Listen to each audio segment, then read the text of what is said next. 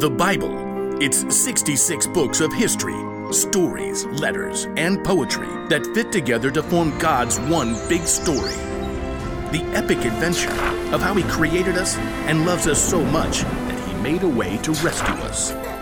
As we travel through the Bible, from Genesis to Revelation, we discover people who met God and found their lives changed forever. Now, for an amazing story. Inspired by the book of Nehemiah, chapter 5, verses 1 through 12. Nehemiah had traveled all the way from the king's palace of Persia to the broken-down city of Jerusalem. And there, with God's help, he rallied all the Jews living there to begin the epic job of rebuilding that city's walls. Who's with me? I say, let's start rebuilding. At first, the work went well. Each family or group took a different part of the wall to work on.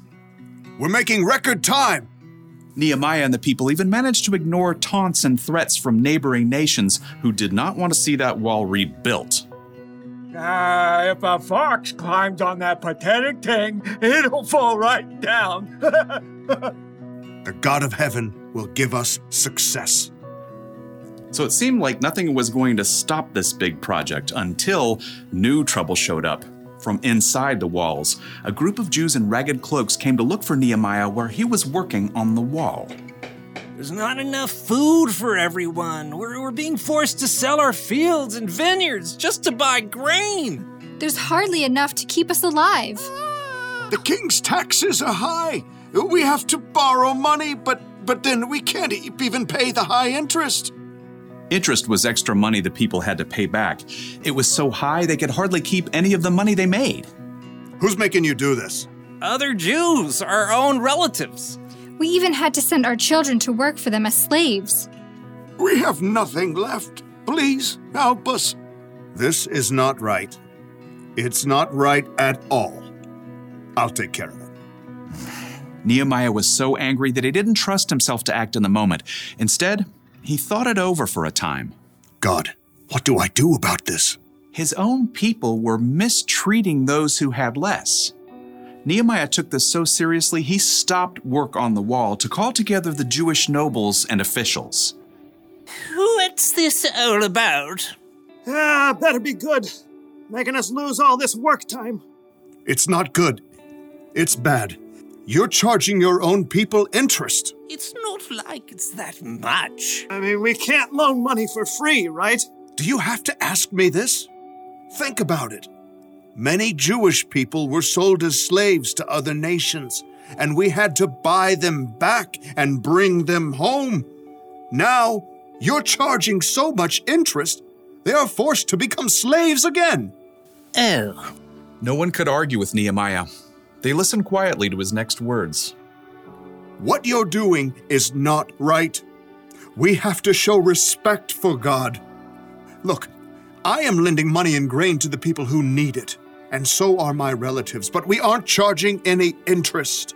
So, what should we do now? If you've taken anything in payment, give it back.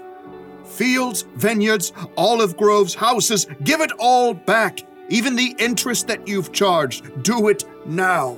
God moved in the hearts of the people because instead of arguing, they agreed. We'll give it back. We won't make them give us anything else. We'll do just as you say. Very good.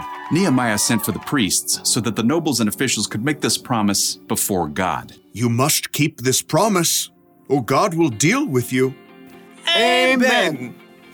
Immediately, the officials did as they said. Here are the papers. The vineyard is yours again.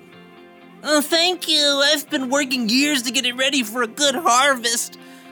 I took too much. This is yours. This means my son can come home now. So once the nobles and officials made everything right, work on the wall began again, faster and stronger than before, now that everyone had what they needed. And Nehemiah continued to show his people how to treat each other, even though King Artaxerxes had appointed him governor.